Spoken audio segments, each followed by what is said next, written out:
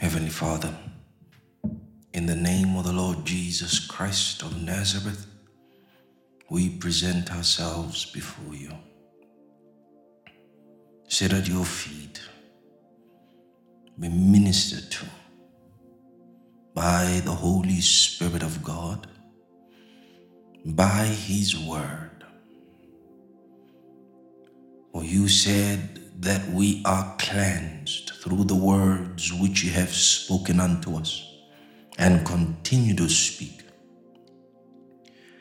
being convinced that the word of the Lord is alive.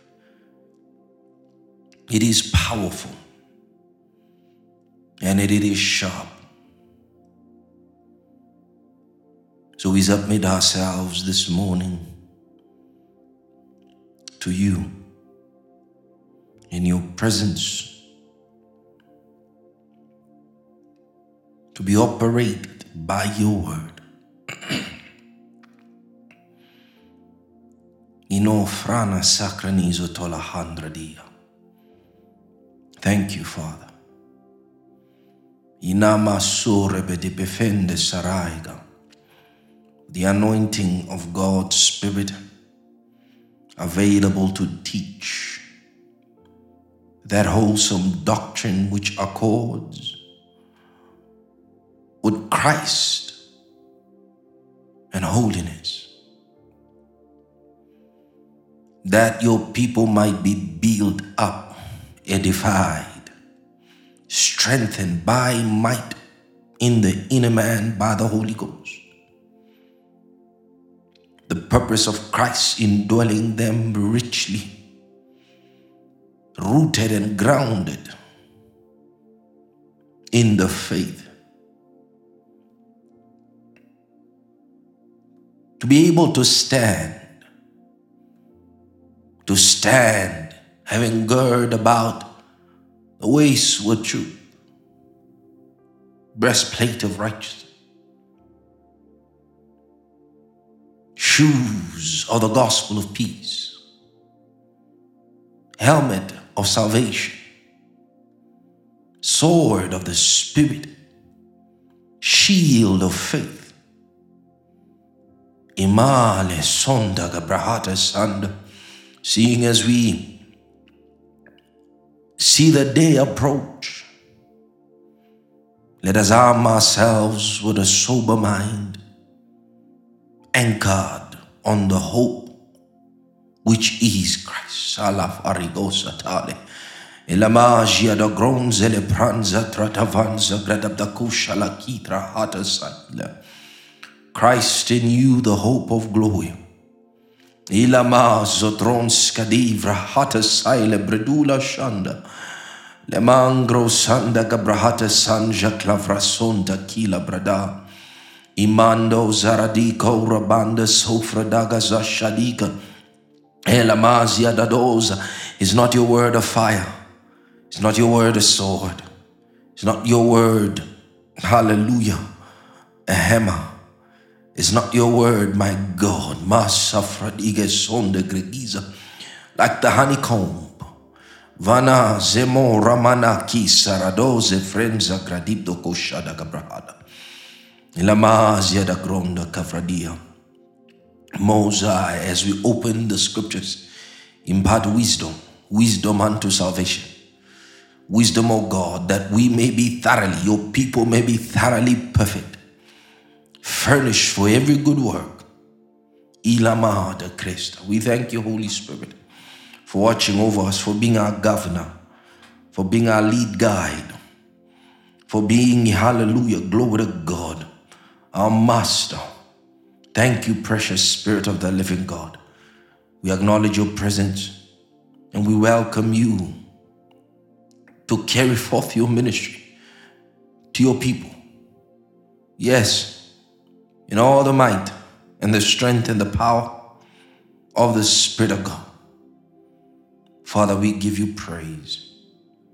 Oh, we give you thanks, dear Lord. For now, Zagrena Sonde, Eramazia the Kronzele Kashanda, the glory of the Lord shall rise upon it. Even as the earth is filled with darkness and deep darkness, the people, you shall light upon us. And Amare Sana and King shall come to the brightness of our rising. For we are, as you have said, the light of this world. Namar and Okonze, as long as we are present, as long as we are here, the light of God will continue to shine in this dark world. Thank you for granting us insight and illumination to the reality of things concerning your purposes and your plans, and understanding on how to walk and navigate our path on the narrow road that leads to life. We love you, Father. We adore you, Lord. We worship you, and we thank you. In the name of the Lord Jesus Christ of Nazareth, we pray, dear Lord. Hallelujah. Thank you, Father.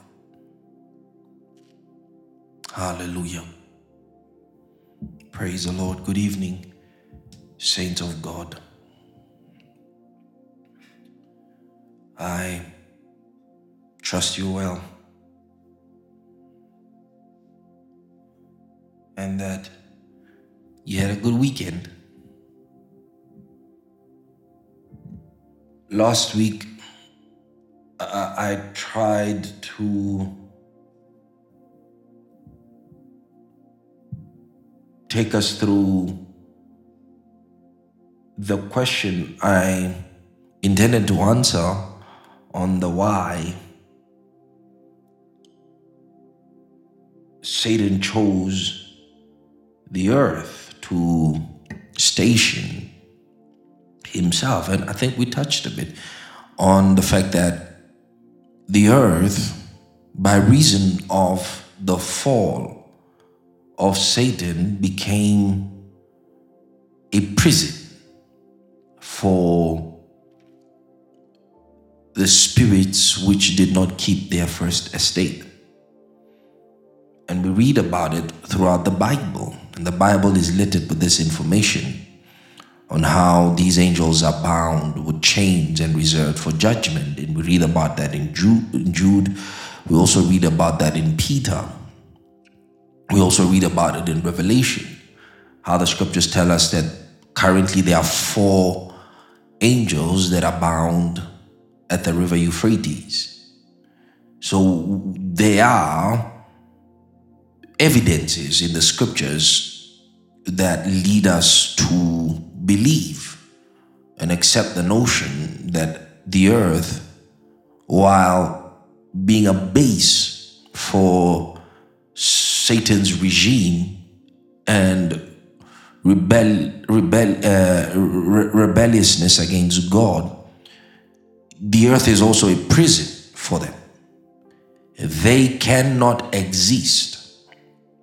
They cannot function anywhere else in the universe, as the scripture reveals to us, except the earth. The Bible says, and neither was place found, or their place found anymore in heaven.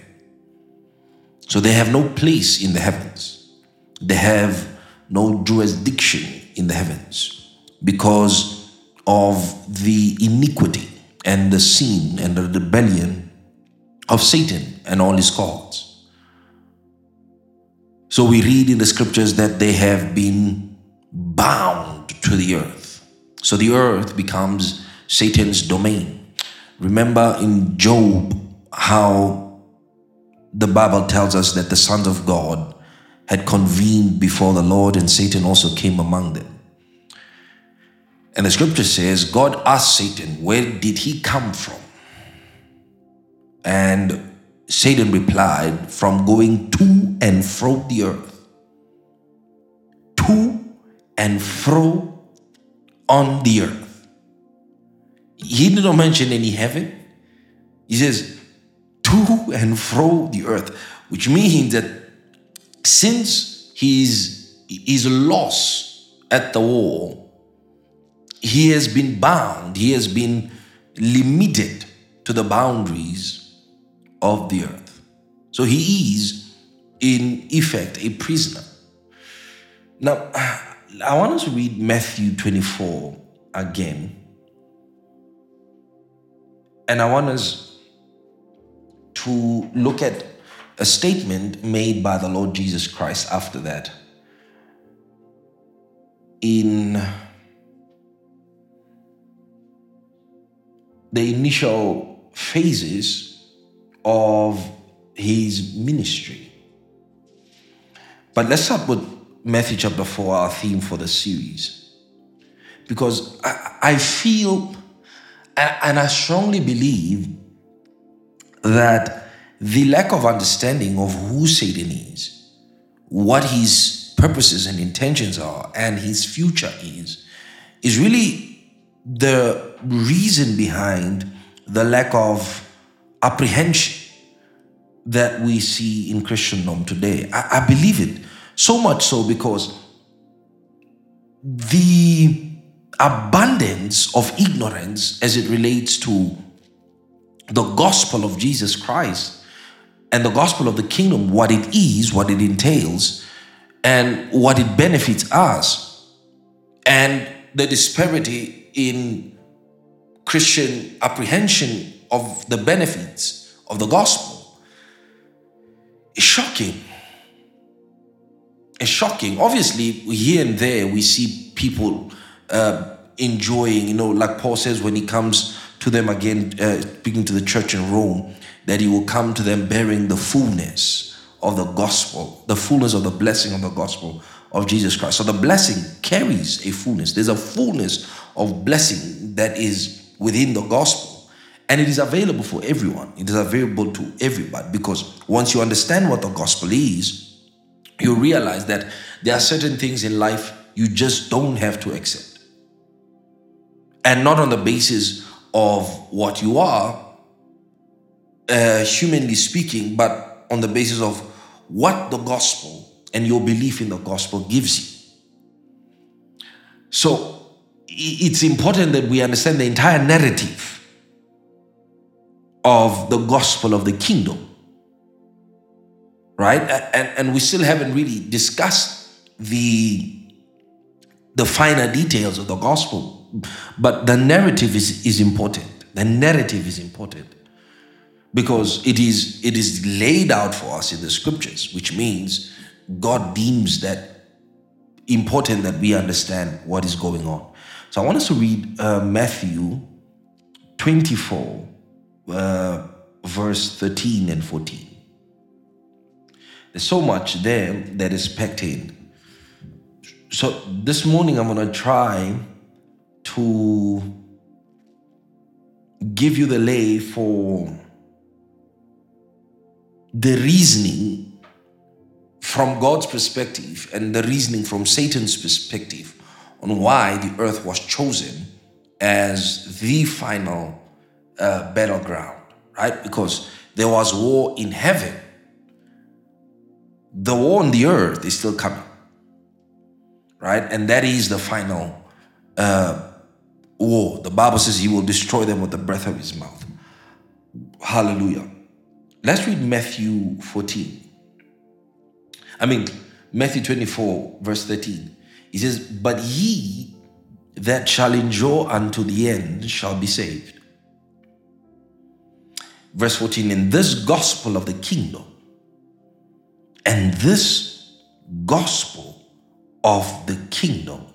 Now, contextually,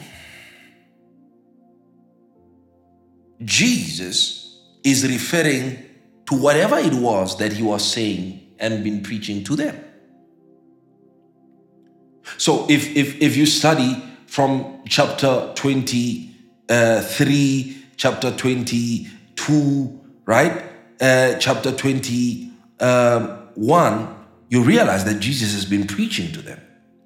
And the content of what he was communicating to them, Jesus says, is the gospel, including the signs that are given by him concerning the end times. So he says, and this gospel. So he was referring to a specific gospel, Now, I said to you what gospel means is good news, right? It's a good message. So Jesus says that this good message, this gospel of the kingdom. So whatever gospel it was, whatever message this gospel was or is relation or is in relation to the kingdom. So it is the good news, the good message of the kingdom. So from the kingdom of God is heralded or issues forth a good message for humanity. And Jesus said, this gospel of the kingdom.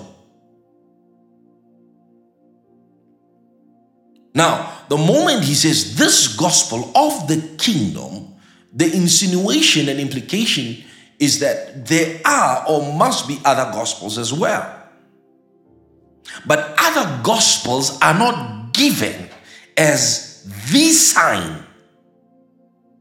It is the gospel of the kingdom that is given as the sign that will usher in the end. Now, what is he referring to about the end? He's referring to the end of this age. The end of the age where men shall be judged for their works. So there are several things that will happen. I don't want to discuss that at the moment, but basically it is the folding up of this period, of this age in God's dealings with humanity and civilization. So he says, this gospel shall be of the kingdom shall be preached. Hallelujah. Shall be preached in all the world. In all the world for a witness. In all the world, that means the gospel must cover the earth. And not just the gospel, or any gospel, but the gospel of the kingdom. Now think about this. We have many churches around the world, many missionaries that have been carried out around the world. And effectively, because of the rise in technologies and in social media and so forth, there's not been a time in human history where the message of Christianity, and I'm saying that intentionally, has not been carried out throughout the world. But the end has not come. Because the end is ushered in by the preaching of the gospel of the kingdom. So until we understand the gospel of the kingdom and we preach it, the end will not come. So this series is really an attempt on really revealing what the gospel of the kingdom is by giving us the contextual and chronological narrative about this gospel. Now, let's read Matthew, please, chapter number 4, I believe. Matthew chapter 4. Hallelujah. Because the whole or the entire Jesus' ministry was twofold. Okay, I'll explain that in a moment. Let's read Matthew chapter 4, verse 16. Matthew chapter 4, verse 16. Let's read from verse 12.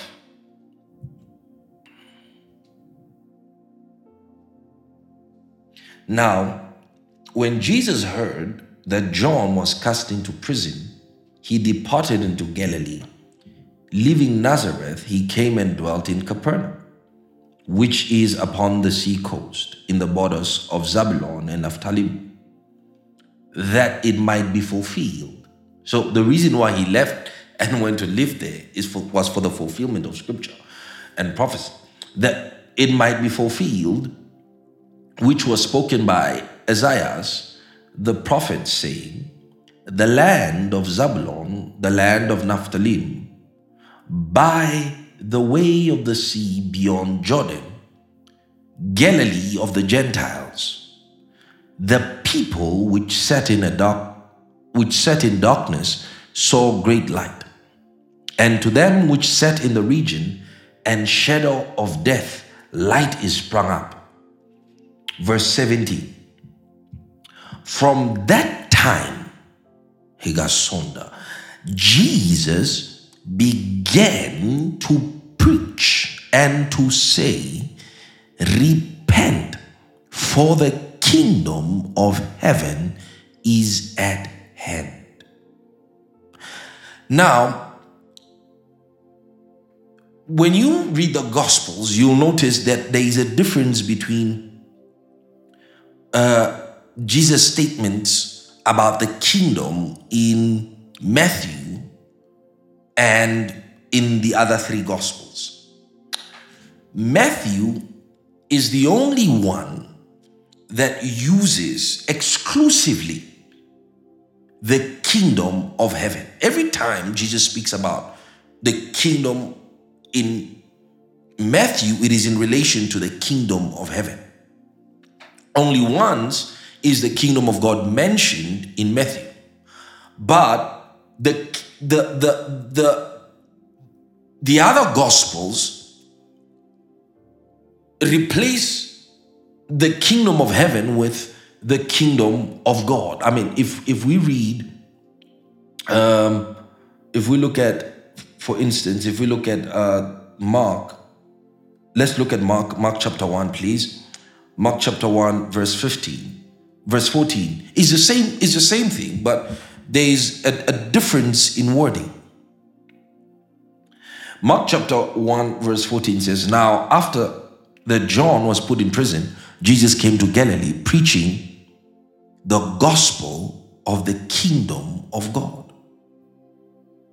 and saying, the time is fulfilled and the kingdom of God is at hand. Repent ye and believe the gospel. You see that? Now, every time this statement is made in reference to the gospel of the kingdom, it is made in the kingdom of God. You read Mark, you read Luke, you read you read John, is the kingdom of God. Only in Luke is it said the kingdom of heaven. Now, this has led many to believe that there is a difference between the kingdom of heaven and the kingdom of God. Now, we know based on the scriptures that heaven is where the throne of God is domiciled, right? Heaven is not God's home. Heaven is God's throne. It is the domain from which he governs. It is the domain from which he rules. Hallelujah. So it is a physical location. Right? It is a physical location. So you can go to heaven right now because it is a real place. It is a physical, even though it's spiritual. I'm saying that just to give you the idea of geography. It is a physical location that is domiciled in the sides of the north, above the firmament of the sky. but it is not God's home. It is not God's house. Right? Now, the kingdom of God refers to the entirety or the entire span of God's, or the dominion of God's reach, or the reach, of God's dominion. Which means the kingdom of God in reality is the sovereignty. It is the rule, Hans Karadaina. It is the reign of God in the universe. So it is God's totality in the demonstration of his governance and power over the universe. Now, for us to really understand what Jesus was trying to communicate to us, right? Whether he meant whether he spoke about the kingdom of heaven or whether he spoke about the kingdom of God, is to understand really what is kingdom. What does the word kingdom mean, right? Now you'll find this very interesting because it will reshape your understanding about what Jesus means when he says this gospel of the kingdom. Now at that point he did not say this gospel of the kingdom of God. He said this gospel of the kingdom. This gospel of the kingdom. So it is a specific kingdom to which he's referring to, that God is seated as king. Right? God is seated as king. But what does kingdom mean? Hallelujah. Now, the word kingdom is the word basila, right? Or basileia. What basileia means is it means a reign. It means a realm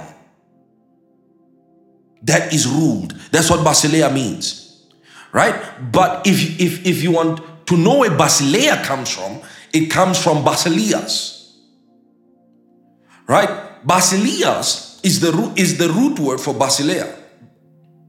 Now, what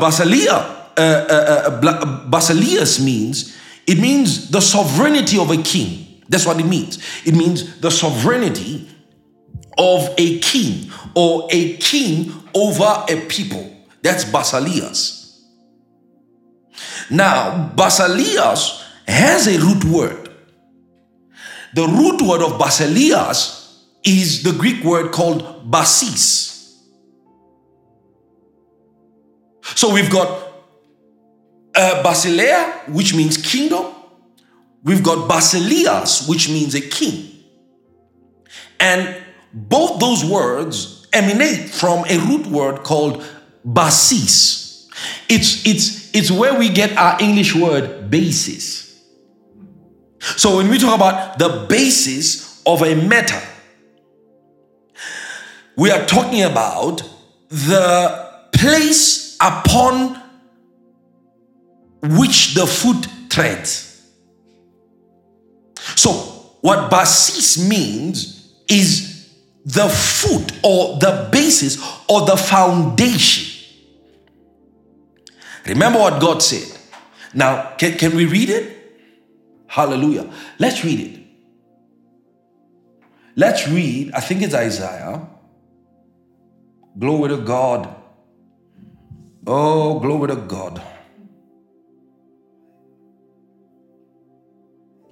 Isaiah chapter 66. So, basis means the foot, right? It is the place upon which the foot treads.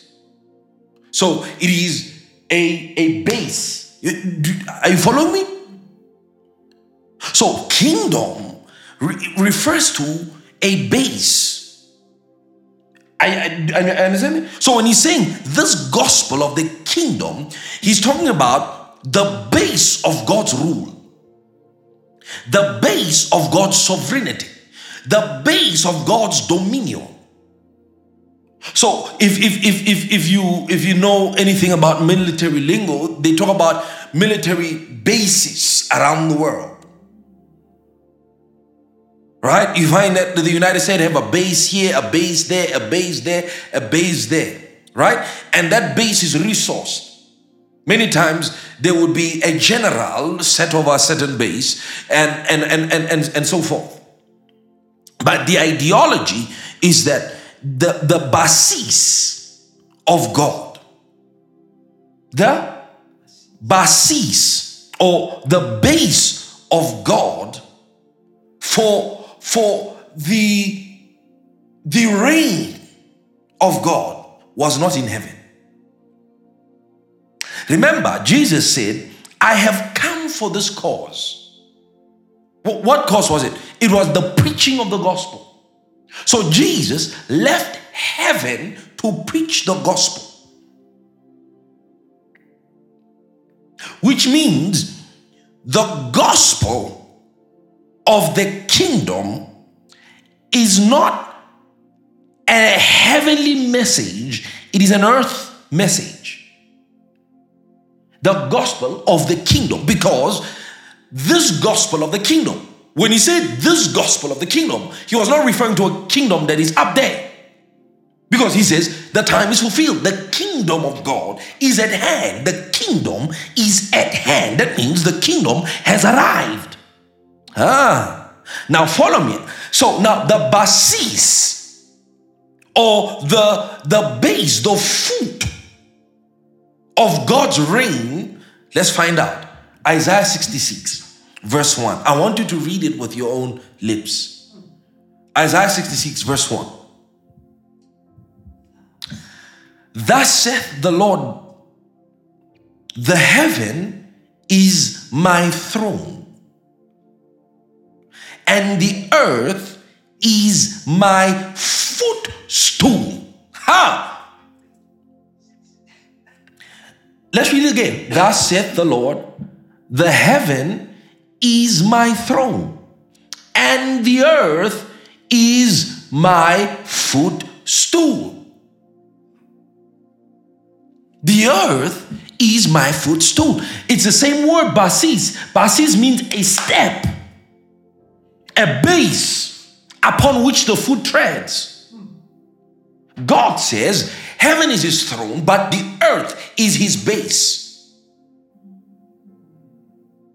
The earth is his base. The earth is the foot, is the step upon which his foot steps on. So the earth is how, or is the place from where God carries out his dominion. Hallelujah. So the earth is my footstool. Who's saying this? Peter is saying this? Who's saying this? The Lord. Thus said the Lord. The earth, the heaven is my throne. Hallelujah. That's where he sits. That's where he sits. Right? But the earth is where his feet. His feet. Remember, throne is this. Throne is a sitting for the body. The floor is a sitting for the foot. And he says that the earth is his basis, from where he carries his what? His basileia, in which he is Basileus. So he has a base from which he exercises his sovereignty, which he calls his kingdom. So what is the kingdom, or where is the kingdom of God? The kingdom, or the location of the kingdom, is the earth. The basis, the base of God's reign is the earth. From the mind of God, the earth has been thought out, planned out, purposed by God to be the headquarters of his dominion. So the universe, by God's wisdom and counsel, was to be what? To be ruled from the earth, not heaven. So in God's mind, there was going to come a time where the earth, or where the throne of God, would leave the physical location, which is called heaven, and can be based. You understand that? Be based in the earth.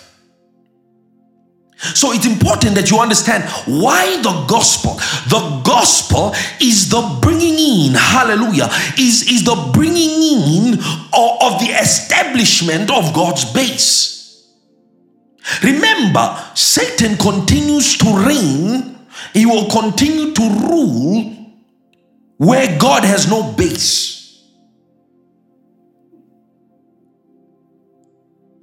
When ISIS, when America attacked Iraq, now these two countries live on polar opposites of the world. America is America, but in order for them to carry out an effective insurgence upon Iraq, they needed to set up bases. Do you understand that? They needed to set up bases around the region. And what they would then do is that once they've secured those bases, they would send in their army, send in their soldiers to domicile there in order to carry out effective insurgence. Because they cannot fight the war from America. Are you following me? They cannot fight the war from America. If God is going to help humanity because of the fall of Satan, he cannot do so from heaven. He needs to set up a base. Otherwise, the people that he intends to help are hopeless. Because he must have a legal ground upon which to stand and exercise his power for the salvation of people. So before we see any other thing, we see the establishment of bases. And the first region was Jesus. Now read Isaiah 60. Read Isaiah 61.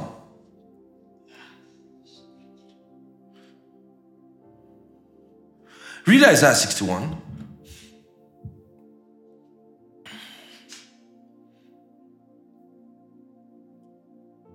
The Spirit of the Lord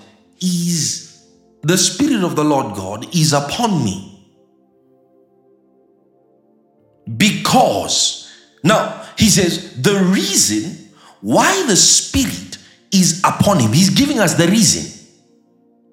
The reason why the Spirit of God is upon me is because the Lord hath anointed me to preach the gospel. So the Spirit would not come upon him unless he was what? Authorized to preach the gospel. Which means the only time the Spirit of God imbued him was for what? Was for the purpose of the preaching of the gospel. Now, why is the gospel so important to the Lord? Or why is the gospel so important that one needs to be anointed to preach it, for the Spirit of God to come upon them? Because effectively you're saying, if I was not anointed to preach the gospel, the Spirit would not come upon me. But the Spirit of the Lord God is on me. The Spirit of the Lord God is on me because the Lord has anointed me. So the Spirit of that Lord which is upon him, the Lord which has anointed him has given him the same Spirit. So he has the Spirit of the Lord who called him, the Spirit of the Lord who anointed him. Why? Because he was a heralder of the gospel. So Jesus then tells us that this gospel of the kingdom, the heralding of the arrival of the kingdom, must take place in all the world. So the entire world must know that there is a kingdom. A kingdom which belongs to God. And that kingdom came not with bad tidings, but with glad tidings. That kingdom came with good news for humanity. Now you'll understand something. Revelation chapter 12. Let's go. You'll understand why I keep referring back to Revelation chapter 12. Because when people think about the gospel, they think about the gospel in human terms, right? That we are sinners in need of a savior. That is not all there is to the gospel. The gospel is bigger than that. The gospel is bigger than salvation from sins. Right? Salvation and the gospel, though they serve the same purpose, they have different functionaries. Right? Salvation is brought through the vehicle of the gospel. Without the gospel, there cannot be salvation. Right? Salvation in the sense that people cannot receive salvation. Right? Salvation is in the death of Jesus Christ. But the gospel is the carrier, is the transporter of God's throne in the earth, of God's purposes in the earth, of God's power in the earth. Because it is what? It is the basis, the step upon which his foot treads. So without the gospel, God has no footing. Without the gospel, God cannot successfully walk upon the earth. Without the gospel, God cannot be of aid to humanity. Without the gospel, God cannot be of aid to humanity. That's why men were not as helped before Jesus by God. And that's why God's help was only reserved to his own people, not to the rest of the world. So if you are not of Israel, you could not receive the blessedness or indulge in the blessedness of God's blessings. You could not. You could not be a beneficiary because you were not his people. Until Jesus came. Why? Because God could have no stable footing until he brought forth the gospel, the message of the kingdom. So when Jesus began preaching, when he told them, I have come for this cause, to preach the gospel. When he did not stay in one city and he preached from city to city, said, I must preach the gospel unto other cities as well. For this purpose I was sent. So I said to you when he started that the ministry of Jesus is twofold, right? One is the sacrificial ministry, the substitution ministry, where he has to be the sacrifice for the sins of the world. But the other ministry is that he was a carrier, a custodian, an ambassador, a regent for the government of God. He was sent to announce the arrival of the kingdom. Hallelujah. He was sent forth to announce the arrival of the kingdom. And this is the kingdom. The Bible says, if we read Daniel chapter 2, the Bible says, in the days of the 10 kings, God will set up a kingdom that shall not be moved and that shall destroy all other kingdoms. All other kingdoms. And Jesus comes, and when he comes, the Bible says he preached, saying, repent, for the kingdom of God is at hand. Believe ye the gospel. He was saying the only hope for humanity is the gospel. There is no other hope.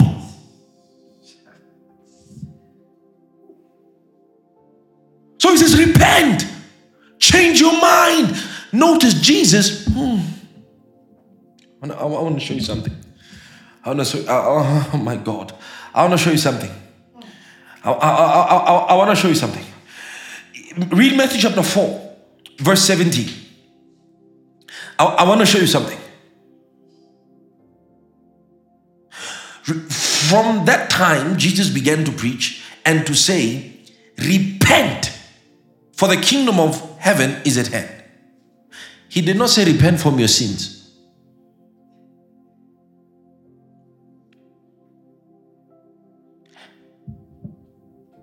You can Mathrahana Krensatia. Hello, God help me. You cannot, it is impossible to repent from sins.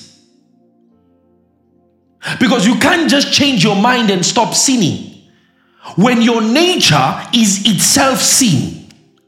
So Jesus could not have been referring to repentance from sins, because you don't receive or you don't repent from sins. My God help me. To repent means to change your mind. Is metaneo. It means to change one's mind. You cannot change your mind if you are a sinner about sin. You need to be delivered. You need to have a new spirit. You need to be recreated. So when Jesus said repent, he did not say repent from your sins. Because you need a savior. For your sins, you need a savior. God didn't tell Israel to repent for sins. There was a sacrifice for sin. The Bible says, without remission, my God, without the shedding of blood, there can be no remission for sins. So when you hear ministers say to the world, repent of your sins, what are they saying? It is the shedding of blood that remits sin, not repentance from sin. So what was Jesus telling them to repent from, to change their mind about? Change your mind about what you thought was real. Change your mind about this world. Change your mind about what you see. The kingdom of heaven is at hand. The kingdom of God is at hand. Change your mind. Hallelujah. Change your mind. You see, this is the problem with Christians, that they've received salvation for sins, but they have not changed their minds. Their minds are still the same way as they were before they were saved.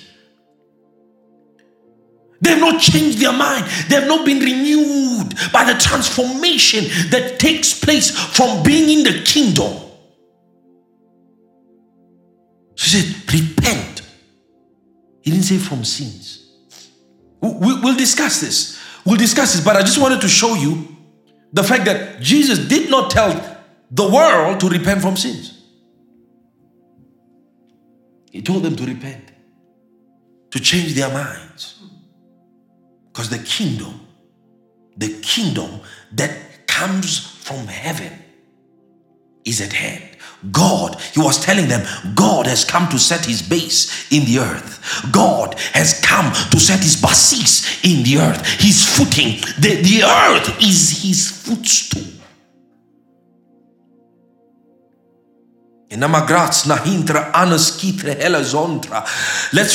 Let's read Psalm 110.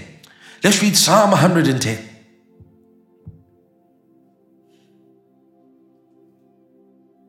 Until you understand this, my brother, my sister, you will be weak. With all the belief,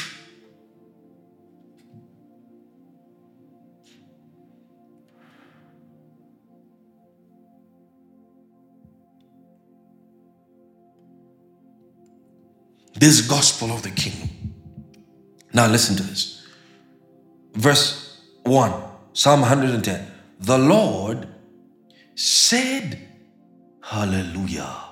The Lord said unto my Lord. Now, he's seeing this vision. David is seeing this vision. He's seeing the Lord speaking to the Lord. Now,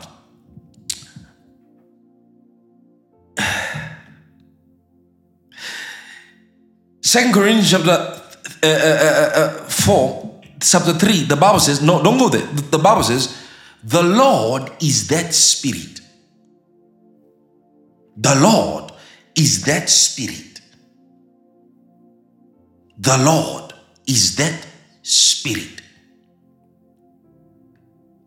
So the Lord is the Holy Ghost. Every knee shall bow, every tongue confess that Jesus Christ is Lord, to the glory of God. So we know who is Lord. Who is Lord? So there are two Lords we are reading about. It says, the Lord said unto my Lord. The Lord said unto my Lord. So David knew, the Lord is my shepherd, I shall not want. Who was he talking about? The Lord is the strength of my life. Who was he? Is his Lord. His Lord. So he saw the Lord saying or talking unto his Lord. Hallelujah. Did you understand that? You don't understand it. Now let me give it to you in the Hebrew language. Right? In the Hebrew language it reads, Yahweh said unto Adonai.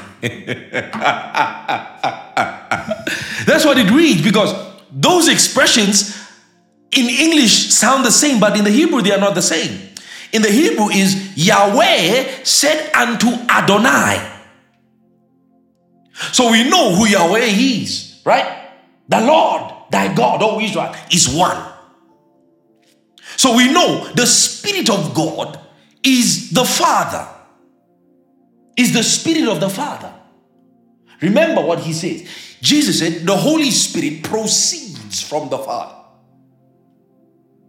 Jesus himself is the child of the Holy Spirit. So he's seeing this, and he's seeing the Spirit of Yahweh, the Spirit of the Lord God, says unto Adonai, owner, possessor. Let's see what Yahweh said unto Adonai. Yahweh said unto Adonai, sit thou at my right hand. Sit. Oh, my la Sandra Digo Salaja Glistra. Oh, sit thou.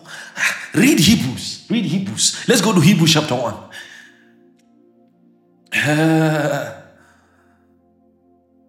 Hebrews chapter 1. Hebrews chapter 1. Verse 3.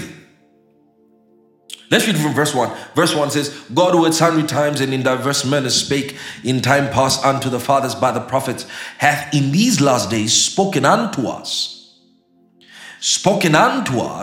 by his Son. He has spoken unto us by his Son, whom he hath appointed heir of all things. So his Son is the Lord, is Adonai. Because Adonai means what? Possessor. It means owner. That's what Adonai means. So he's telling us here, God hath appointed his Son to be heir of all things, by whom also he made the world. Which means Jesus made the world. His Son, he made the world. I want to go into some revelations about Jesus, that Jesus and not the Father, and I'm speaking Jesus because that's who you know him by, but it is Jesus that has or hath been authorized by the Father to be creator. So the creator of the universe is Jesus. The Bible says, by him all things were created, by him. But other translations have tried to cast doubt, and they say through him. No, by him. When you say Mike was paid by Enoch, What are you saying? Mike was paid by Enoch. Who paid Mike? Enoch. The world, all things were created by him. What are you saying? All things were created by him. By him. So who created all things? Him. Who? The Son. So who is the creator? Jesus, the Son. The Word is the creator of all things. So by him all things, or by him also he made the worlds. Who being the brightness of his glory and the express image of his person. We'll get there. Upholding all things by the word of his power. Now this is what I want to read you. When he had by himself purged our sins. See why you can't repent from sins? You need to be purged. When he had by himself. Now what I'm trying to answer is, when did Yahweh say to Adonai, sit at my right hand? So it was after he purged our sins, which means it was after he died. It was after he was made atonement for the sins of the world. So after, when he by himself purged our sins, sat down. He sat down on the right hand of the majesty on high. Now let's go. Let's go back. Psalm 110.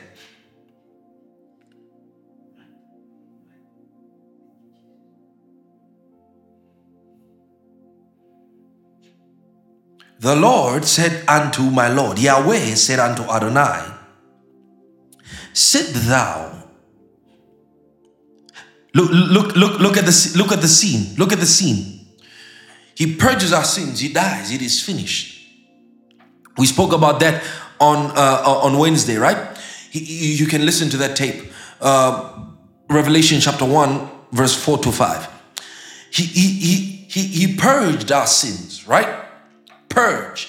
He became a sacrifice. He died. And then 3 days later,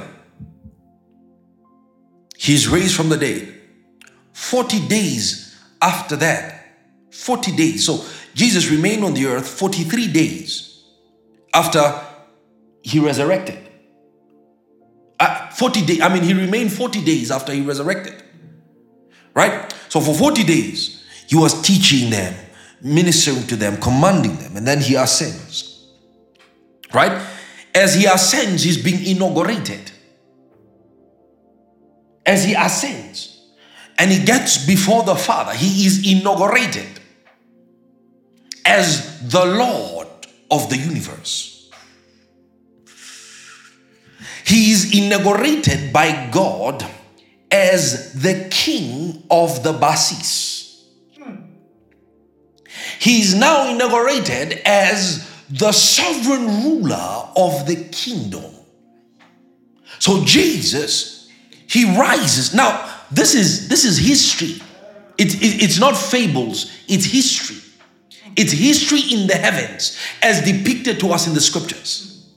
So he ascends, and the Father, Yahweh, says unto him, sit. Now, to sit would imply that all that was required to be done is now accomplished. Sit. Jesus is sitting because Jesus had finished the work which the Father has sent him. Now, there are twofold, right? The first was the preaching of the gospel. That's the first work. The second was the work of the atonement of the sins of the world. So he sits when he says it is finished, which means that salvation was now possible. The kingdom, the basis, was now set. So what takes the place of the absent Christ, of the absent Jesus, is the gospel. So he dies and he says, sit at my... What confidence does now God have to make the one person, the only person, trusted with the mission of establishing the kingdom to sit? This is 2,000 years ago. Jesus is sitting. Jesus is sitting. The Lord said unto my Lord, sit at my right hand. Now, right hand, oh God Almighty. Sit at my right hand until I make until read, open your Bibles, read. Until I make. After Adonai finished his work, Yahweh steps in and he says, I will make your enemies. So Yahweh acknowledges that Adonai has made enemies. So remember, I told you that when the war in heaven ensued, Yahweh did nothing. Adonai did nothing. Right? Who moved? It was an angel. It was an angel. It was an angel that was moving. Now Adonai comes. Adonai it's no longer an angel dealing with the enemies. It's Adonai. Adonai now does something that the angels did not do. The angels did not strip Satan, the dragon, of his power. All they did was they cast him down. Adonai comes and he strips him of all power. Then after Adonai finishes the job, Yahweh says, now sit. Now let me show you. Let me show you. He said, now sit at my right hand until I make your enemies. Until I make your enemies. Your enemies. Notice, your footstool, your enemy, basis, until I make your enemies the step upon which you walk.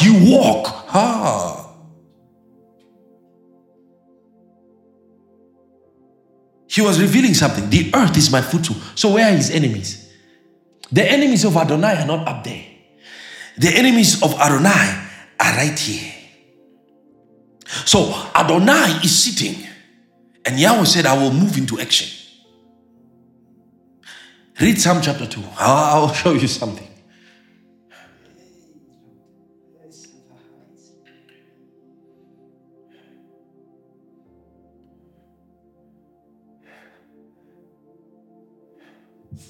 Chapter 2, verse 1. Why? Why? Let me tell you something. Fall in love with the Bible. Fall in love with the Word of God. The liberation into your destiny, the deliverance into your destiny will come from the scriptures. Paul said, I commend you to God and to the word of his grace, which is able to build you up. He says, I'm leaving, but I'm leaving you with something far greater than I am. I'm leaving you with the word of God. My God, the word of God. You know, you love things.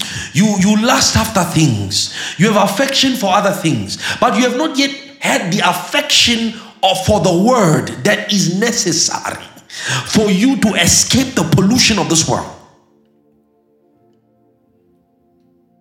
Moses said, it is thy life. Peter said, where shall we go? For from you are the words of life. Paul said, David said, I love thy word more than I love gold and silver.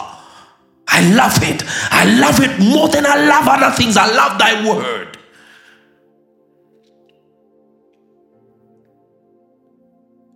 If reading, meditating upon the scriptures is still a duty, you have not come to the point of love. You've not come to the point where Jacob's love for Rachel moved him to work 14 years like it was 7 days. Where working for Laban was not a duty for the one he loved.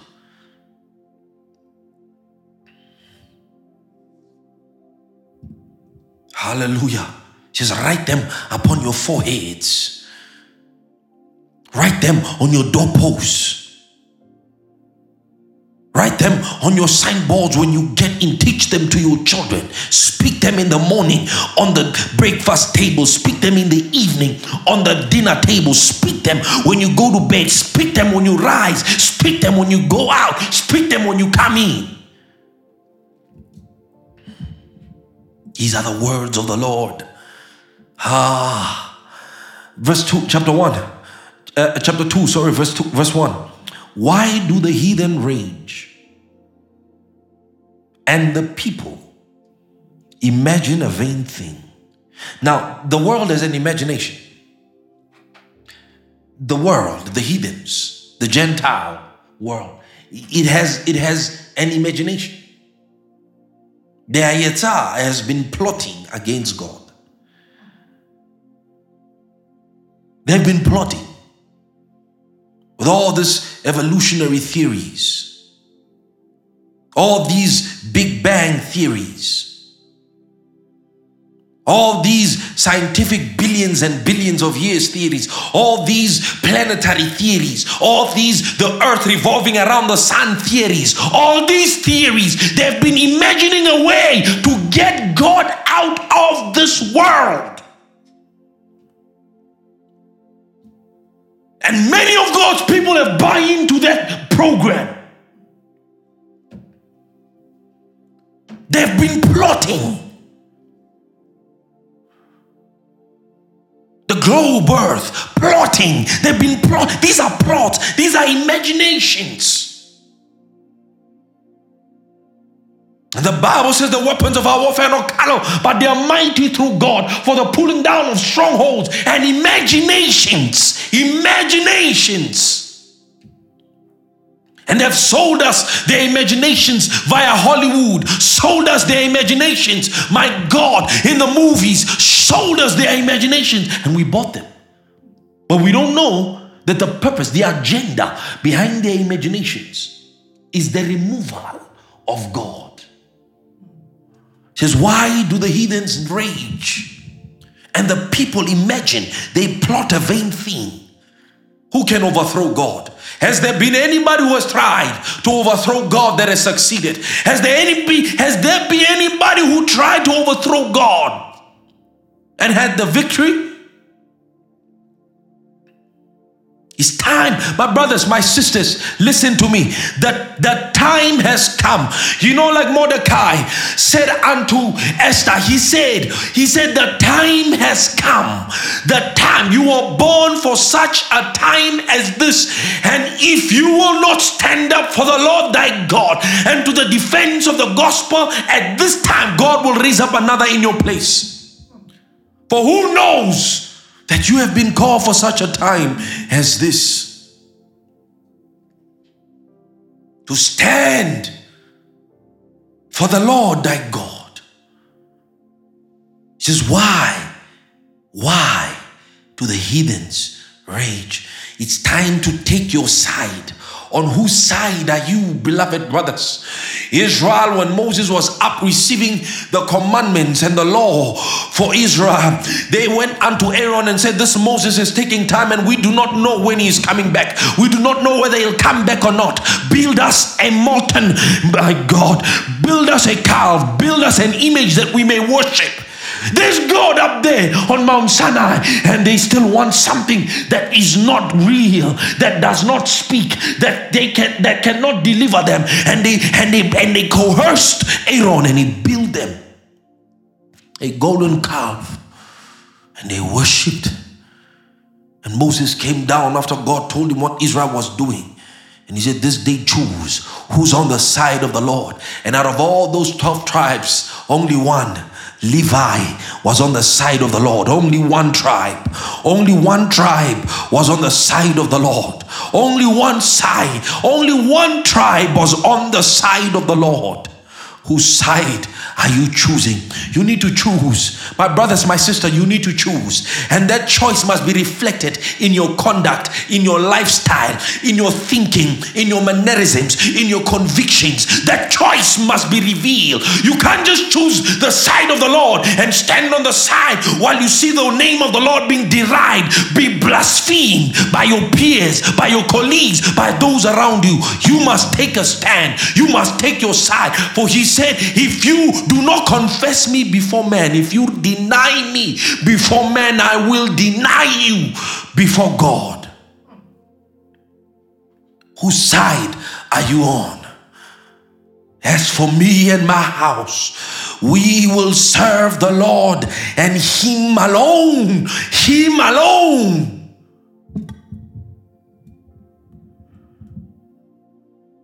Whose side are you on? Are you on the side of the Lord?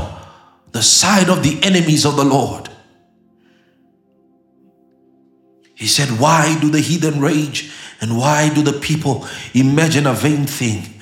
The kings of the earth, the kings of the earth, the kings of the earth, the kings of the earth set themselves, and the rulers take counsel together. The whole world has banded against Jesus. They have banded against Adonai. They have banded together against the Lord. Oh, you're seeing it now reflected in the war between Israel and the Palestine. The whole world has taken the side of Palestine. They have sided against the enemies of the Lord. Don't you know that Palestine is an enemy of the Lord? Don't you know it? Don't you know it?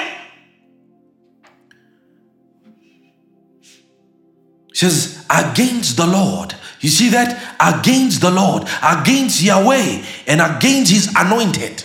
They have banded together against Yahweh and against His anointed, saying, let us break their bands asunder.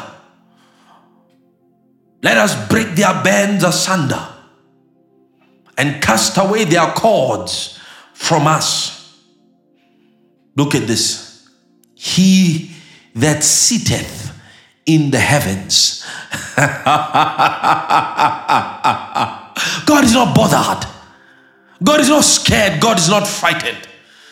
He that sitteth in the heavens shall laugh, and the Lord shall have them in mock. He will mock them and vex them in His sore displeasure. Verse 6, yet I have set my king. I have set my king upon my holy hill of Zion. I will declare a decree. The Lord hath said unto me, thou art my son. This day have I begotten thee. Ask of me, and I shall give thee the heathen. I shall give thee the heathen for thine inheritance. The same heathens that are imagining a vain thing, the same heathens that have been plotting against thee, they are your inheritance, and the uttermost parts of the earth for thy possession. Thou shalt break them with a rod of iron. Thou shalt dash them in pieces like a potter's vessel. Be wise now, therefore, O kings. Be instructed, ye judges of the earth. Serve the Lord with fear. Serve the Lord with fear, and rejoice with trembling. Kiss the Son, lest He be angry and ye perish from the way, when His wrath is kindled but a little. Blessed, hallelujah, are all they that put their trust in Him. My trust is in the King. My trust is in the King. My trust is in the King set upon the holy hill of Zion.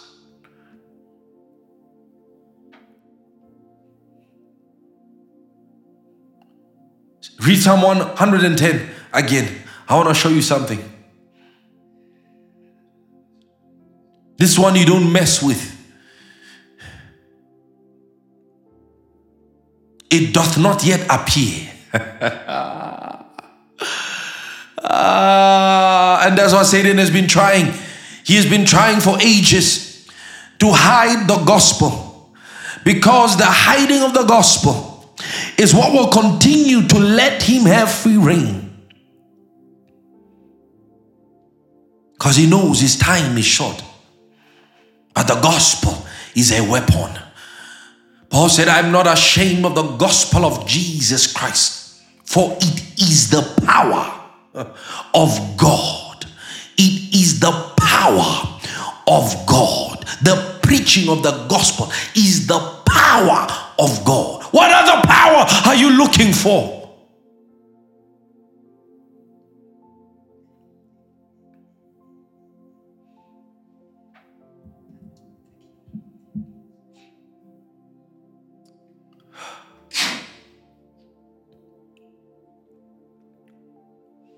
Verse 1. The Lord said unto my Lord, sit thou at my right hand, until I make thine enemies thy footstool. The Lord shall send the rod of thy strength out of Zion. Rule. Rule. You see, this is the restorative ministry of Jesus. God said to man, rule and subdue the earth. Now he's saying it unto Adonai, rule thou in the midst of thine enemies. Where are the enemies of the Lord? They are on earth. They are not in heaven. They are on earth. The kings of the earth are his enemies. Because the kings of the earth have pledged allegiance to the dragon. The heathen are the enemies of the Lord. But he said, no worries, rule them. Rule them. Sit. Rule. Sit. Rule. Sit.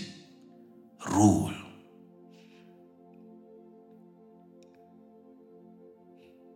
Rule thou in their midst, the midst of thine enemies.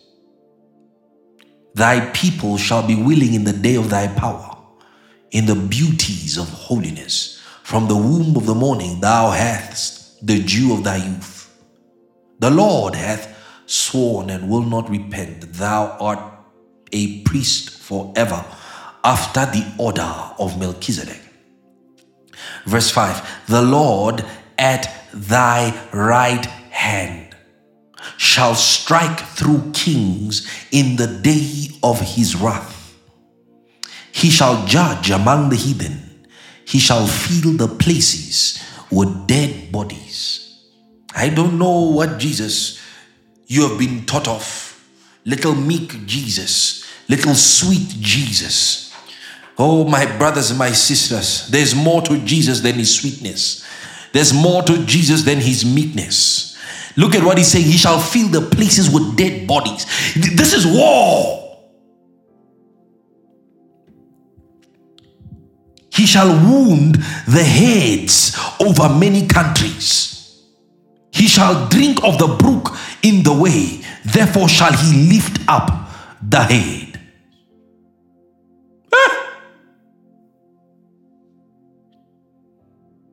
Hey. Hallelujah.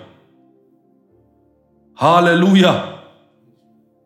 Hallelujah. Christianity is not just some weak religion. It's not just some religion of the byway. However, it is filled with men who know nothing, who are ignorant of the gospel, who are ignorant of its power, and they think it's just some weak message. No, my brother, no, my sister, the gospel isn't just some weak thing. The gospel is the only hope for humanity. There is no other hope for humanity but the gospel of the kingdom, but the gospel of Jesus Christ. There is no other hope.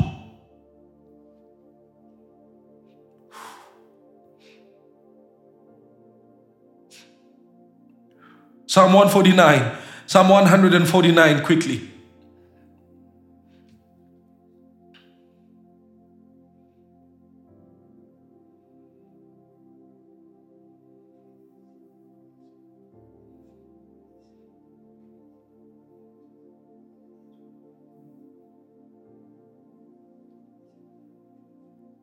Verse 5. Let the saints be joyful in glory. Let them sing aloud upon their beds. Let the high praises of our God be in their mouth, and a two-edged sword in their hand. For the saints. The saints. The saints. He said, let praises be in their mouth, but let a sword be in their hand.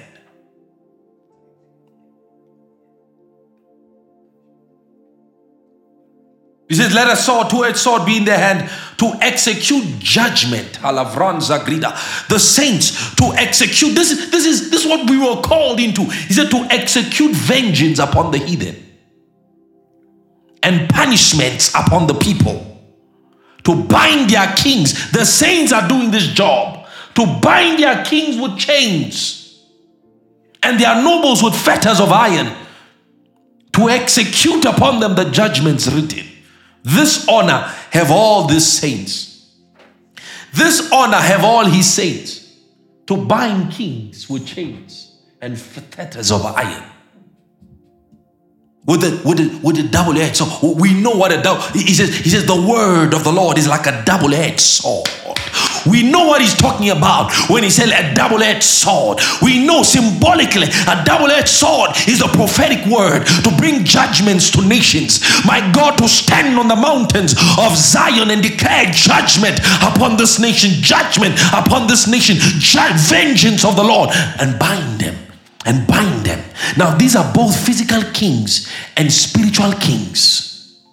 This is the honor of the saints.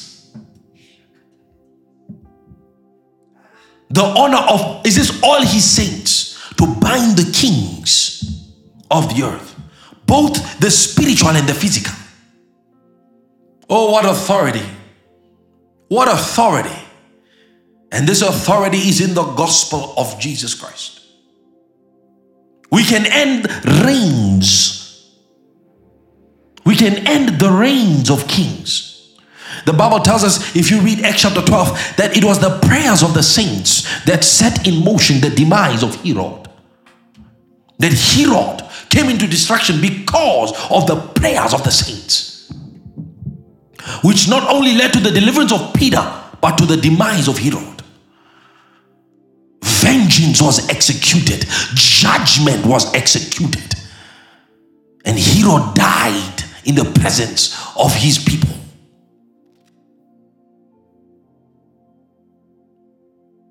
He says, this honor have all his saints. He didn't say some special. All his saints. All his saints. Let's read Revelation chapter 12 quickly.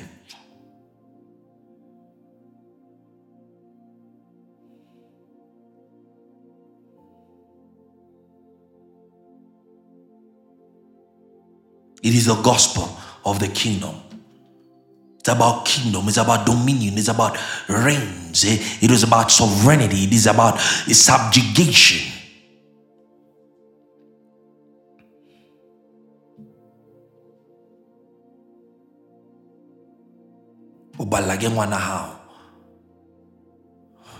Your own household. No, that's where it starts. The Bible says the man must rule his household. Rule. That's what the Bible says. Rule. Rule.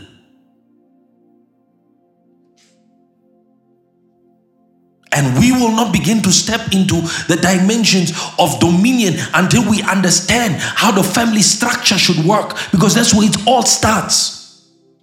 It all starts within the family. The most basic cellular level of kingdom is family.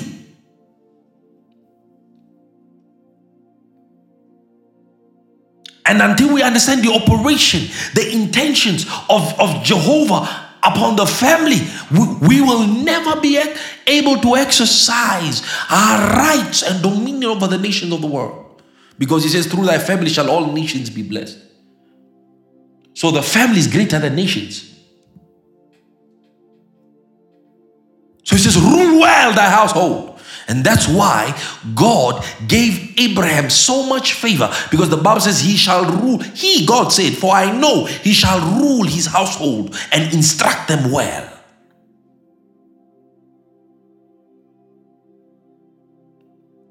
Ministerial dominion, earth dominion, can only be a reflection of family dominion.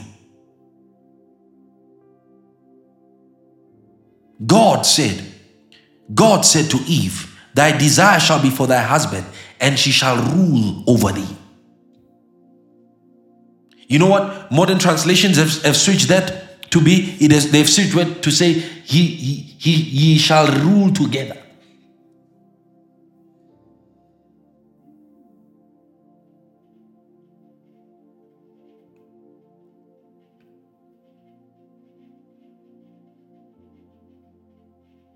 It was Adam's failure to rule his house that led to the entrance of sin in the world.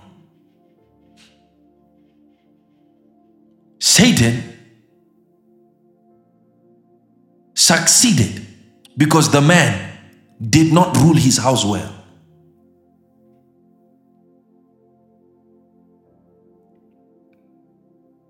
Because the structures, the basis of nations is the family.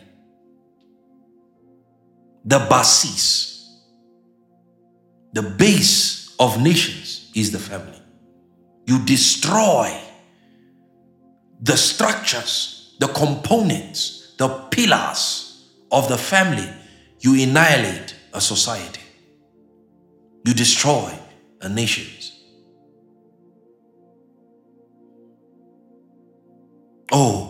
I wish I had time to get into that. Because to understand really the flow, let's read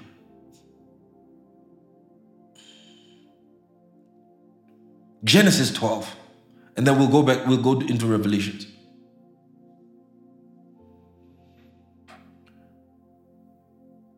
Nations are made out of the family.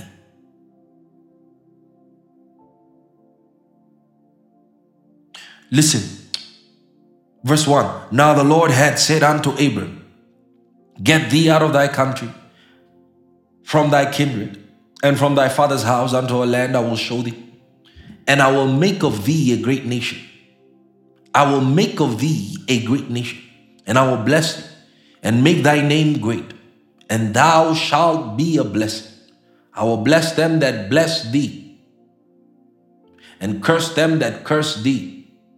And in thee shall all the families of the earth be blessed. In thee. In thee. And we know what he was talking about when he was saying in thee. In thee. We know what he was talking about. He was talking about Christ. Because it's not seeds, but seed. So it's one seed. Abraham had many children, but one seed, who is Jesus Christ. And it is through him that all the promises, the blessings that are to come upon the earth will take place. So God understands the dysfunctionality of the household. He understands because of sin, the household is dysfunctional. Because of the turning away from the laws of God, from the way of God. By nature, by sin, the household is dysfunctional. So what does he do? He creates a new family from which he will reign over the earth. And that family is called the church of the living God, the body of Christ. That is the family of his dominion. That is the family of his dominion. It is from that family that all nations of the earth must be blessed. Now you will read Revelation chapter 12 with very much understanding. I want to show you this. Revelation chapter 12. Now you understand why Satan was sent down to the earth. Why he cast his stars to the earth. Why he was cast down to the earth. You understand why? Why the earth was chosen by Satan. Why the earth was chosen by God. From God's perspective. Why the earth was chosen from Satan's perspective. From Satan's perspective, it was to disrupt the plan of God. It was because he thought that by coming first and disrupting the intention of the establishment of the kingdom, he would therefore hinder and ultimately stop God's plan of establishing his kingdom in the earth. So he tried to disrupt the base, the basis of God. So he cast his stars to the earth. While he was still in heaven, he cast them to the earth. Means in case we lose, God will also lose. But he had another thing coming, because the counsels of God, the wisdom of God is wiser and greater than Satan. Satan thought because of the perfection of his wisdom that made him equal with God. I will be like the Most High. I will be like the Most High. I will be as the Most High. Well, what became of him?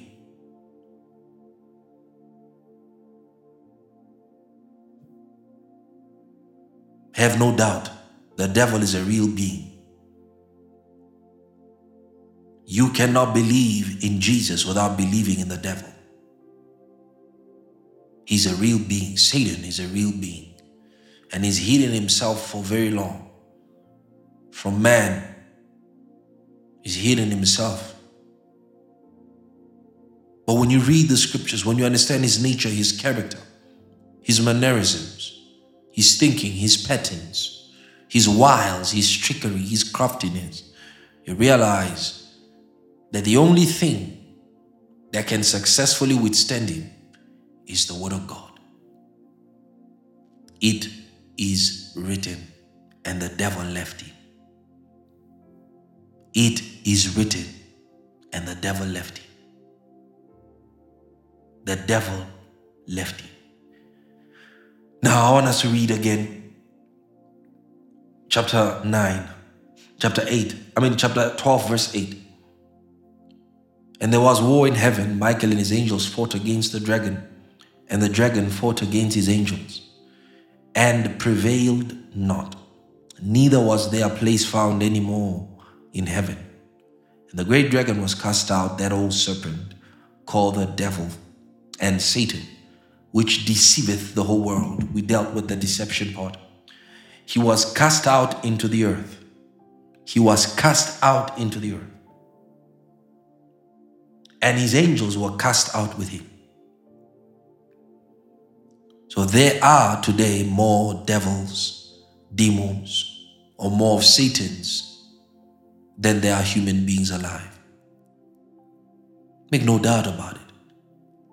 The world is full of spirits. You need to understand something. Earth is not the abode of spirits. Heaven is the abode of spirits. But these beings, because of their rebellion, were cast out into the earth because there was no place found for them in heaven. Now, this is what I want to say to dispel any notions about the existence of other planets. If there were other planets, don't you think God will cast them out there? The Bible doesn't mention any other planet except heaven and earth. When place was not found for them in heaven, they did not go to Jupiter. They were not cast out to Saturn. They were cast out to the earth because there was no other place to cast them out. Do you understand that? There was no other place to cast them down out into. Right? The only other place there is outside of heaven and earth is called outer darkness. That's the only other place. It's outer darkness. The void of hopelessness, the void of death. But as far as God is concerned, in terms of domicile place, and I need to explain this to you so that you can understand this. There is no other place in the universe. There are other dimensions, but in terms of geolocations, except heaven and earth. When there was found no place for them in heaven, they were cast down to the earth. The earth is the only physical body in the universe. Yes, it is. And everything contained within it. And the sun, the moon is contained within it. We don't know the distance from the earth to the firmament. We don't know it. But there is a distance. And every single thing is encased within it. The sun is inside, and the sun moves from one point to another. The moon moves from one point to another. The earth is stationary. The Bible says he has fixed the foundation, the pillars of the earth upon the sea. He has founded upon the seas. So whenever you think about the earth, you should never think, unless you are deceived, you should never think about the earth as a globe circulating somewhere, making revolutions 24. You should never. God said, then even in the morning was the first day, there was no revolution. There was no spinning. That is the part of the deception of the whole world. That they should believe a lie.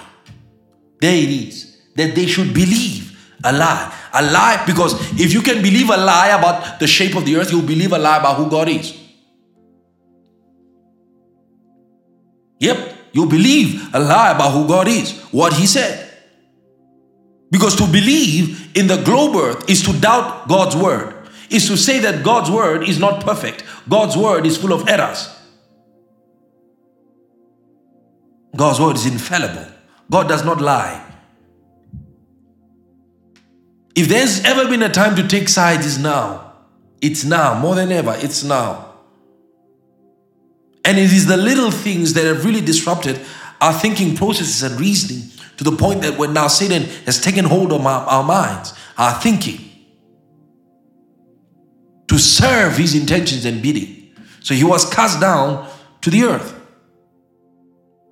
He was cast out and cast down to the earth. And his angels were cast out with him. Now, the point I wanted to say is this. The earth is a place for humans. It's not a place for spirits. Heaven and the heavens are the abode of spirits. Now, these spirits have been cast out into the earth. So, we live or cohabitate with the spirits. These spirits that fell. And they are more than they are human beings. Imagine if one person can embody 5,000 demons, they can live within his body. How many demons are there? And we live with them. So they cannot find expression in the earth until they take over bodies. Until man, are you following me? Please follow me. They cannot have expression in any nation on earth except they find expression through human bodies, human vessels that have freely given themselves over to these spirits. Now, if Satan came to us or came to human beings as himself and gave them the full story of what he did, do you think humans would believe him? So he knew what he had to do. He had to set up religions, false religions, right? And he had to set up practices in civilization that would open doors for him to exercise his dominion. So he set up religions, he set up all these practices, he set up systems, he set up cities that would allow him to continue to carry out his expression of his thoughts, of his plans, of his will in the earth. And that's all he's been doing. So he gains a foothold over societies through deception. The more deceived a society is, the greater Satan's foothold over that society. Now, how does he take over kings? He takes over kings and kingdoms in the same way that he tried to do with Jesus. He offers them power, he offers them wealth, he offers them riches, he offers them all these things. All they need to do is pledge allegiance. And once those kings pledge allegiance to Satan, the kingdom or nation over which they exercise their dominion no longer becomes theirs. They become theirs physically, but spiritually Satan is king. So that's how he has taken over kings and kingdoms. He started with Cain. Cain is the first prototype. He started with Cain, Nimrod, and all the likes. And that has been given by the permission of God. And throughout civilization, what has happened was that Satan has continued. Martha Anna Gresta. I need to get. I think we'll go in depth into this when we start dealing with the earth aspect of the kingdom. But I want to explain this to you. He was given the permission because he took Adam's power. So he took man's power to carry out his agenda on earth. So he had legal rights to operate on the basis of what he did. So God gave him now the power to produce physical seed. So Satan has physical seed. And we see the inception of that in Genesis chapter 6. And we'll see the increase of that in the days leading up to the Son of God. And that's why I told you the aliens are coming. And they're not going to come in spiritual form. They're going to come in physical form. And women are going to give themselves over to them. They have already started. They have already appeared now. They have been appearing in human-like forms. But they are coming. Because this is a cosmic war. And it will be ended here on earth. So the devil and his angels were cast down to the earth. So you must understand why the world is evil, why the world is so wicked, why the world is so violent, why the world is so profane, why the world is so corrupted. It is because we are living with entities from another world. These beings have been here way before me and you. So they have enough time to set up religions, all this ancestral worship, idolatry, paganism. They had enough time to set up all these systems so that they can continue to have a foothold in our lives. Sins and all these profanities, you think they come from God? Because he needs to pollute the world, corrupt the world as much as possible. What then is the hope of humanity? It is the gospel. To escape the corruption and the pollution of the world, the gospel, you must repent and believe in the gospel. You must turn away from the world. You must turn away from the world. Until you turn away from the world, my brothers, my sisters, the gospel cannot help you. The gospel will be of no benefit to you because we know that this whole world lies under the sway of the wicked one. That this age is a present evil age. And as long as you love the world, you are an enemy of God. Because friendship with the world is enmity unto God. And I don't understand why a Christian can think it's all right to befriend the world.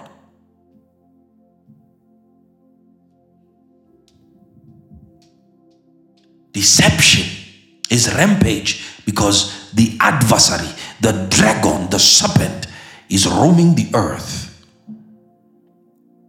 That alone should tell you the only safety should or can only be in the person or the being that successfully dealt with the devil, and that's Jesus. Only Jesus dealt with the devil. That means the only place of safety is with Jesus. There's no other place of safety apart from Jesus.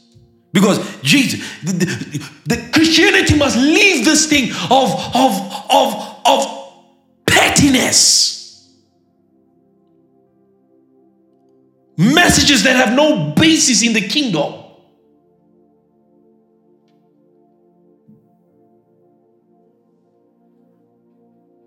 Because until we walk away from that, weakness will continue to abound. Christians are weak. They're weak. They can't endure pain, can't endure suffering, can't endure persecution, they can't endure all these things because they're weak. And what they are weakened by their ignorance. The gospel is veiled. Paul says death works in us every day that life might work in you. We don't hear none of that rhetoric from today's ministers. We don't hear none of that rhetoric. The only rhetoric we hear is how God wants them to buy a jet, how God wants them to buy a house, how God wants them to buy a big car. What the hell? What the hell? What the hell is going on? A popularist gospel, a gospel of materialism. That all God is there for. God is bigger than our notions about Him. He's bigger than that.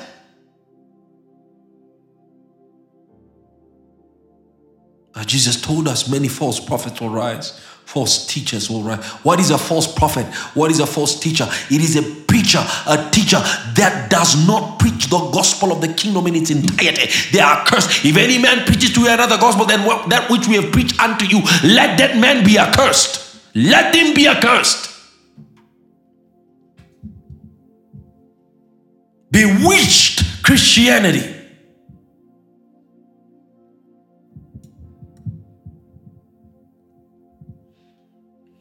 And there must be a global repentance from Christian. There must be. If we are going to witness the day of His power, there must be. And the Word of God and the Word of God alone must be the standard. Not some theological seminary, not some theological college. The Word of God. The Word of God. We're not stupid enough to read, not to be able to read our Bibles our own. We're not stupid. We can read. And now they're coming with all this nonsense. This Greek, don't care about any Greek scholar or Hebrew scholar. The Word of God is clear. God ensured that He preserved His Word for a generation to be able to read it and know it for themselves. Stupid doctrines, petty doctrines, doctrines of modernism.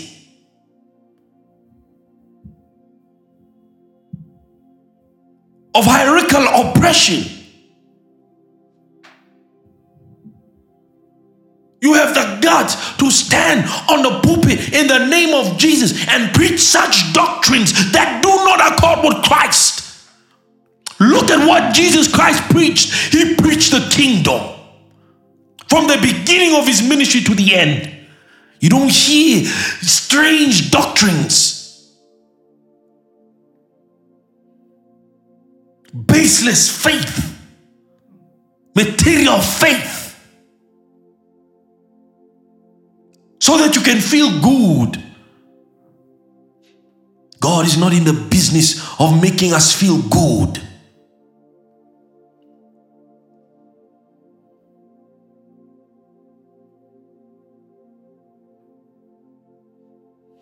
And we need to refer back to the scriptures and understand really what's going on.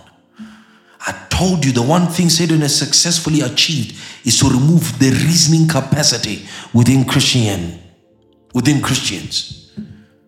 The reasoning capacity, to weaken it. Can't reason. We can't reason. We can't think. We cannot process truth.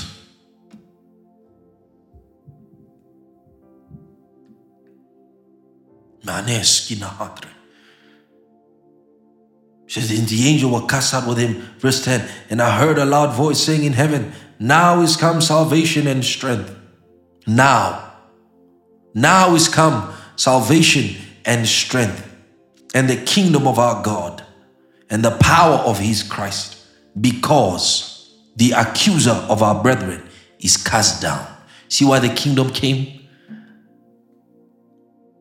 I will make thy enemies thy footstool. The earth is my footstool. It is because the enemy, the accuser, has been cast down. I said to you, if the kingdom, if the gospel, if the power, okay, if the power of the Spirit, the power of the gospel, who is it displayed against? If it's not the devil. There can be only one entity which the power is directed against. Only one. Only one.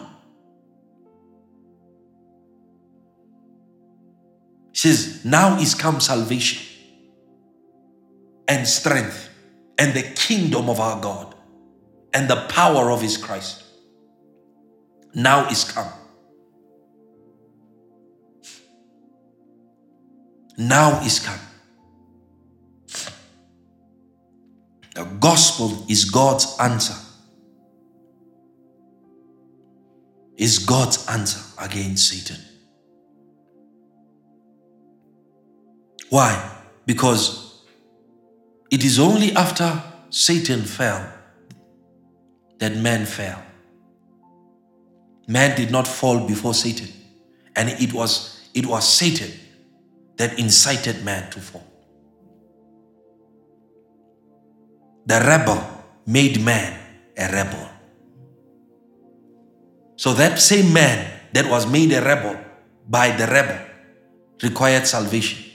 He required strength, the kingdom, and the power of his Christ. It has come because the accuser has been cast down. This is the bedrock behind understanding the importance of the gospel of the kingdom. It is understanding that Satan fell, man fell. That's why salvation, strength, the kingdom, and power has come. Yes. It is all because there was a cosmic fallout at one point in history of the universe. And that these entities thought to disrupt and stop God's plan from prospering. And God, in his wisdom, brought forth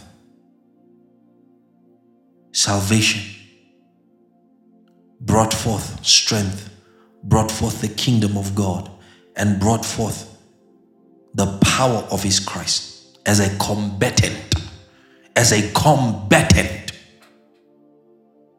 against this accuser.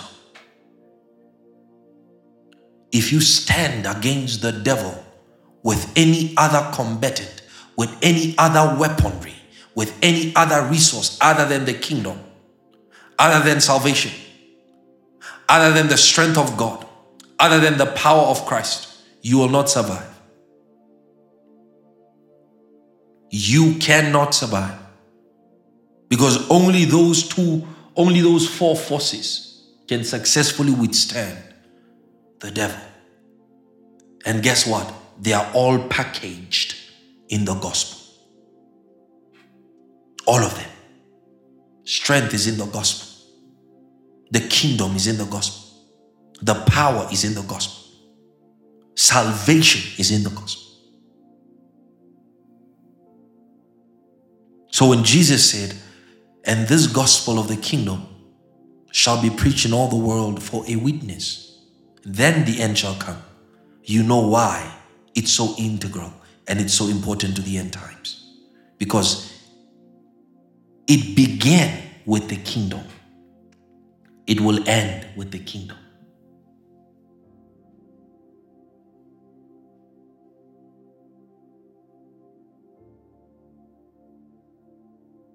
The gospel, this good news that there is a God who will make his enemies footstool. There is a God. There is a kingdom. The Bible calls it an unshakable kingdom, an unmovable kingdom. Since we are receiving an unshakable kingdom, the kingdom of kingdoms, not hewn by man's hand. It will crush and grind to powder all other kingdoms. This is the kingdom, the kingdom. And Jesus said it is at hand. Has it come? It has come. The kingdom has come. Every time you cast out a devil, he said, if I cast out devils by the finger of God, then the kingdom is come.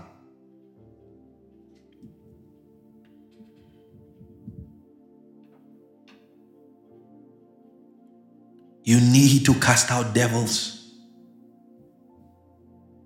to show the arrival of the kingdom. The kingdom. These signs shall follow them which believe. In my name they shall cast out devils. In my name they shall cast out devils. This is the message that will make you as a lion. This is the message that will make you bold. This is the message that will give you a boldness beyond your comparison. This is what destroys cowardice, timidity. The gospel of the kingdom. Satan doesn't want you to know it. He wants to keep you bound, oppressed. Every time you feel oppressed, there's always a way out. There's never been a time where you were oppressed or tempted where there wasn't a way out. You just didn't know it. You just didn't see it. But when you begin to understand the gospel of the kingdom, understand its influence, its power, the extent of its reign, you realize that is all I need.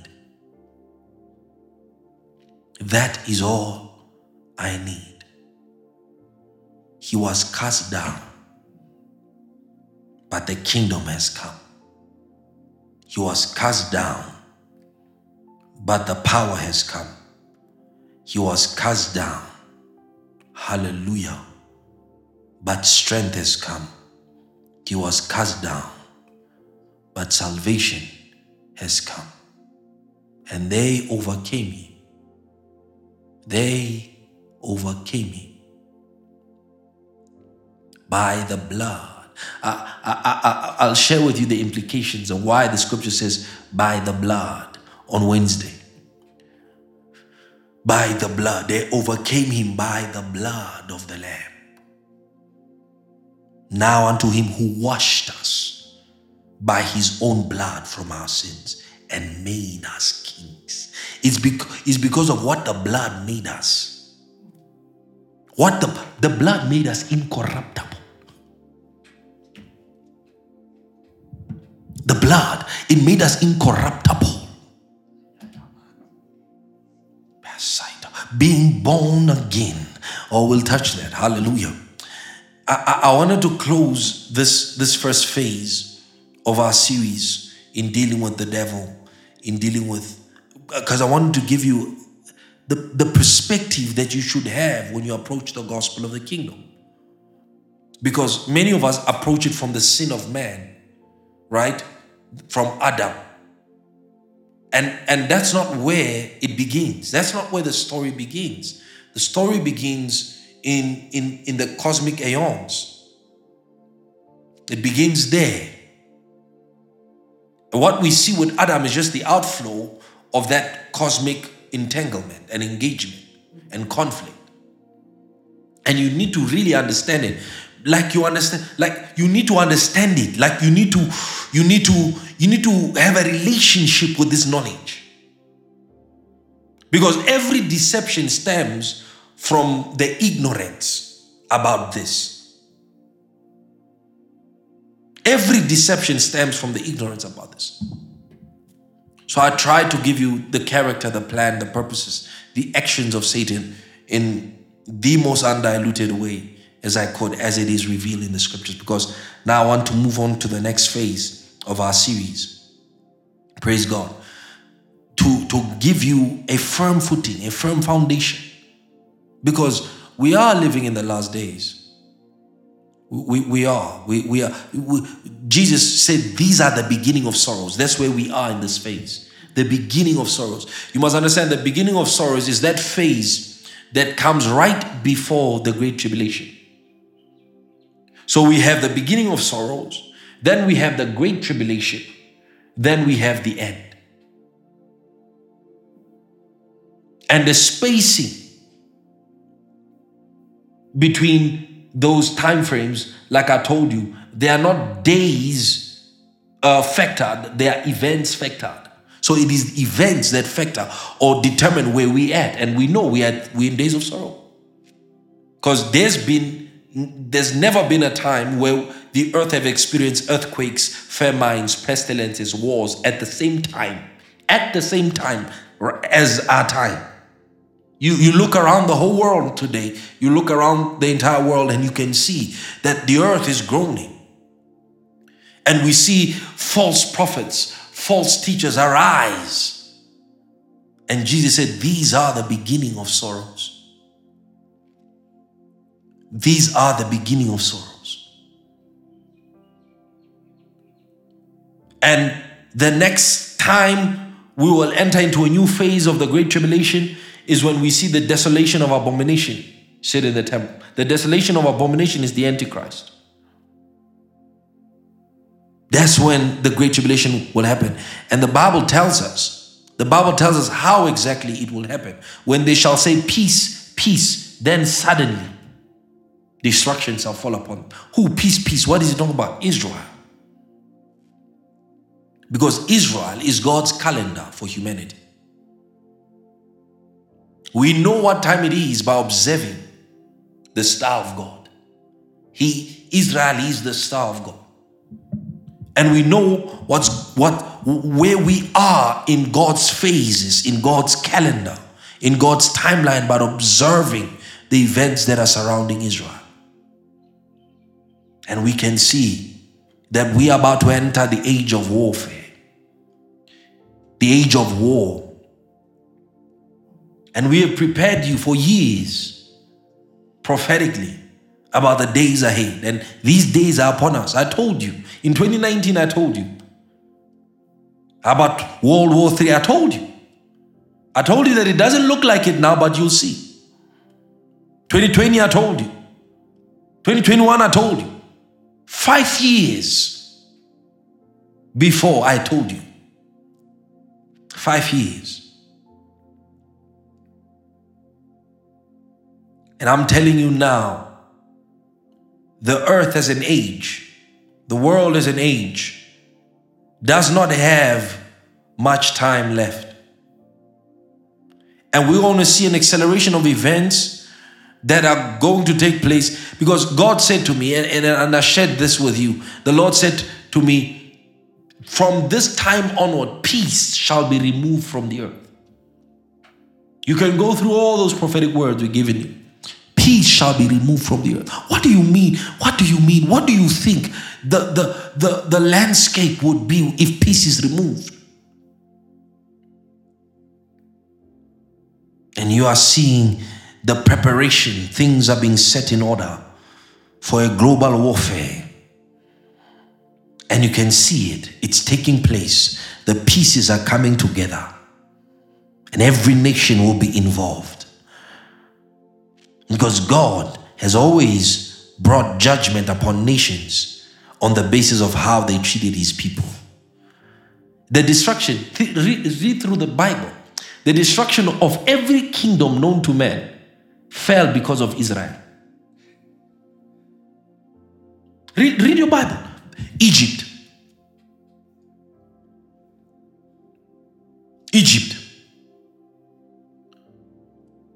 Persia.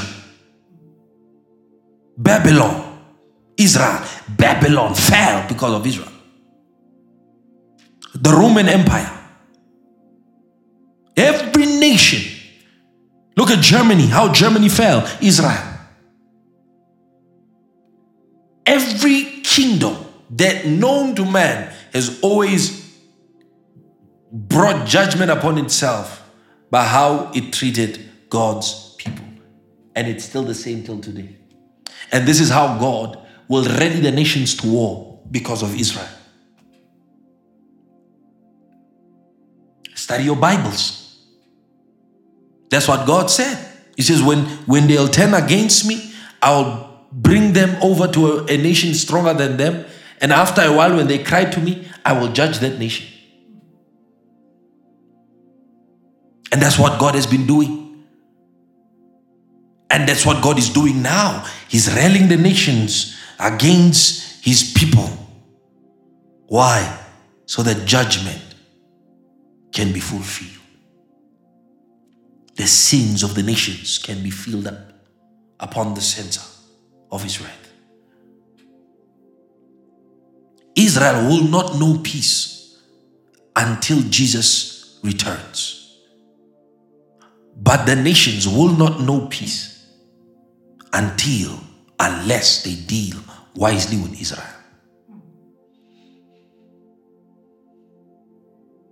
Switch on your television and you will see 5 years into the future. I told you, God has taken me into the future of the end times. I've seen the future. The years are not long. The years are not long. This is probably the final decade before the ushering in of tribulation years.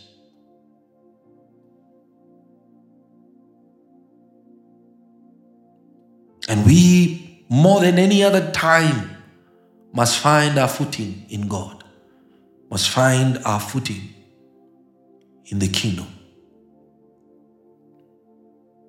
1 of 8 was saved. My thinking is that the wise and the foolish virgins are symbolic. They are symbolic. That there are those who will be wise. There are those who will walk in foolishness. The wise ones do not seek the opinions of crowds. They don't beat to the drum beat of society. They have one objective, and their objective is to meet the bridegroom. And they will take as much oil as they need. They will take as much oil as they need. They will prepare for any eventualities. It says, while the bridegroom delayed, they all slept. He delayed.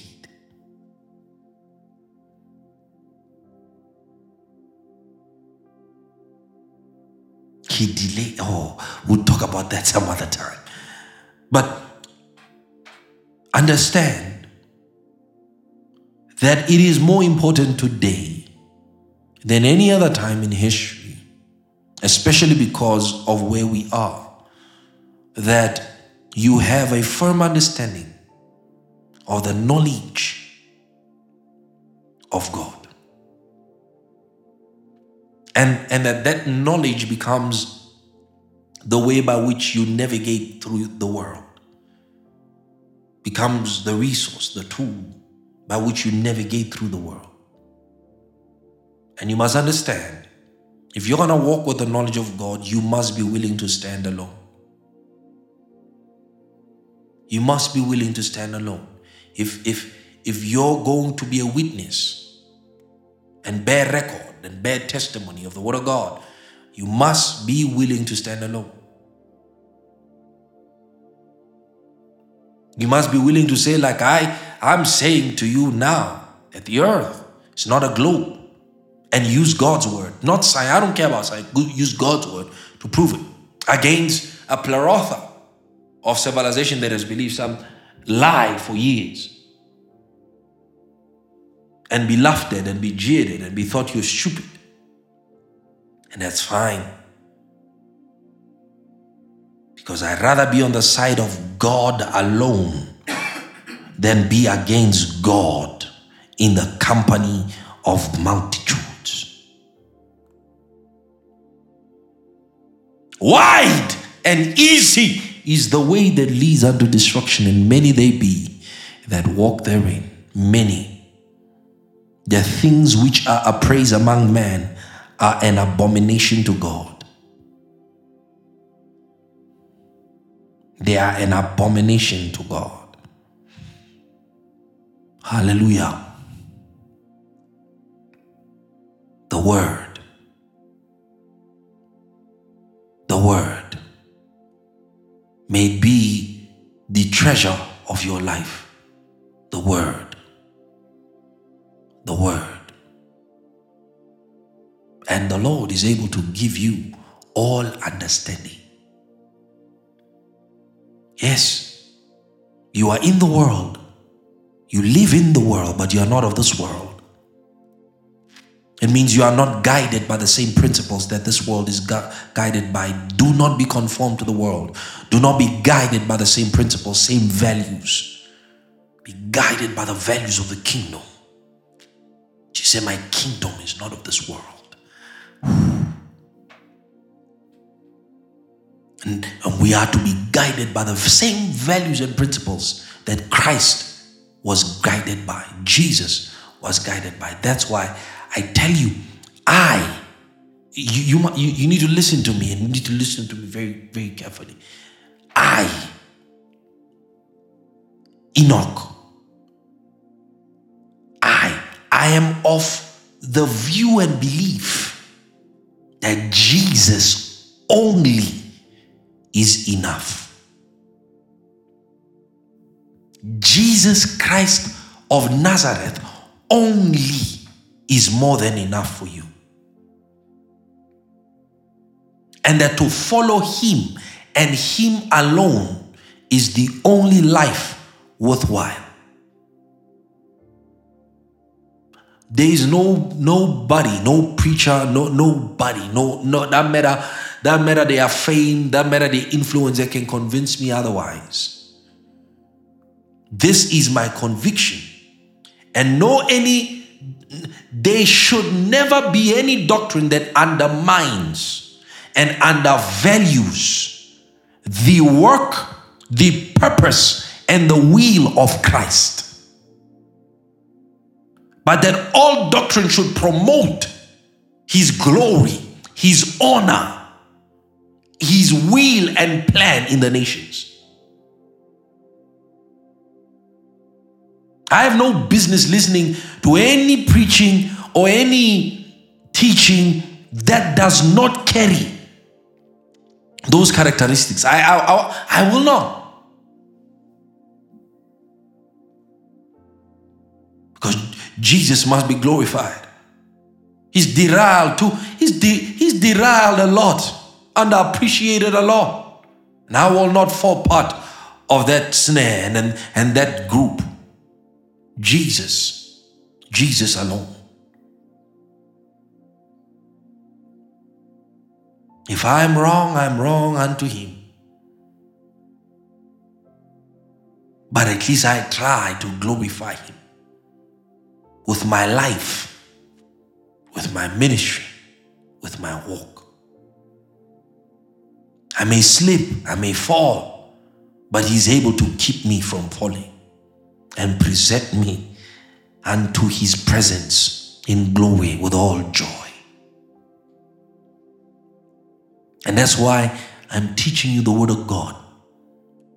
Not so that you can depend on me, but that your faith, your trust should be solely, entirely on him. All I'm doing is that I'm giving you a pathway. I'm just laying a pathway for you to show you there's the way. You must walk it. You must trek it.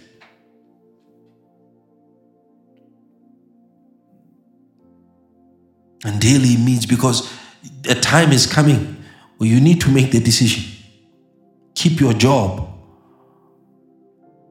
or deny Jesus. Save your life or deny Jesus. A time is coming. It is coming where you'll be forced to make a choice. In the clearest of ways, you must make the choice. And as long as fear and timidity and doubt and confusion exist, it will be difficult to make the right choice. Wake me up any day, any time. I'll die for him. I've suffered for him.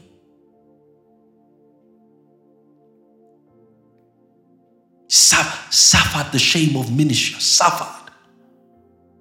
It's for Jesus. Who do you think I'm doing it for? Look how we're meeting. Look how others are meeting. I'm suffering for Jesus and I'm fine. I'm fine. Suffer humility, suffer shame, suffer humiliation, suffer scorn, suffer derision. It's fine. It's for Jesus. It's for him. Because my Bible tells me, if I suffer with him, I will reign with him. I will reign with him if I suffer with him. Have you suffered for Jesus? Have you suffered for his name? Have you suffered persecutions for his name? Have you been mocked and jeered and marginalized, misused, abused, persecuted for his name? Or is your Christianity a comfortable one? Yet he says, woe unto you if all men speak well of you. Who is Jesus to you? What does he mean to you? I hope we all have him mean one thing to us. Christ is all, and Christ is in all. Lift up your hands and talk to him. Oh, Father, I have tried by the help of your Spirit to teach truth, to open up the scriptures to your people and help them understand the plan and purposes of God for humanity, the will of God in the cosmic domain. I have tried. Continue to strengthen us and continue to strengthen these truths within your people until they find deep roots. Until it is the truth they live by, truth they walk by, and truth, if need be, will die by. Holy Spirit, Jesus said if we keep his commandments, the Father will love us and he will come and make our abode in us.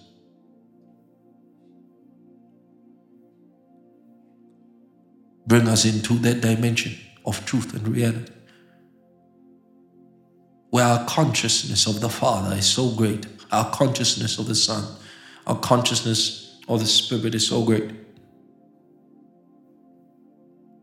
that it transforms us, guides us, and it is our compass in this wicked, dark, and evil world. For there is yet hope to those who are willing to walk the walk of the Lord. May you have mercy, may you have pity upon us, and look upon us, and strengthen us, and cause us to walk right, cause us to walk straight. Keep us from falling. Keep us from stumbling. Keep us. My God, keep us. We give you thanks for what you are teaching us as a ministry, what you are teaching us as a people, and opening up your word to us in this manner. It is not of the flesh, but of the Spirit, lest any man should boast. It is your grace, and we acknowledge it. We thank you. I thank you for the understanding of the scriptures that you have provided. I thank you, Lord, for love for the scriptures that you have given, a zeal, a passion for the word of the Lord. I give you thanks, dear Lord. And I ask in the name of Jesus that it be your will that you spread this message. You spread it to every corner of the earth. You spread it, yes, oh God, to every nation on earth. And those whom you have chosen to hear, I pray in the name of Jesus, you draw them. You draw them as Bikatison de Gregita. For you said, if I be lifted up, I will draw all men unto me.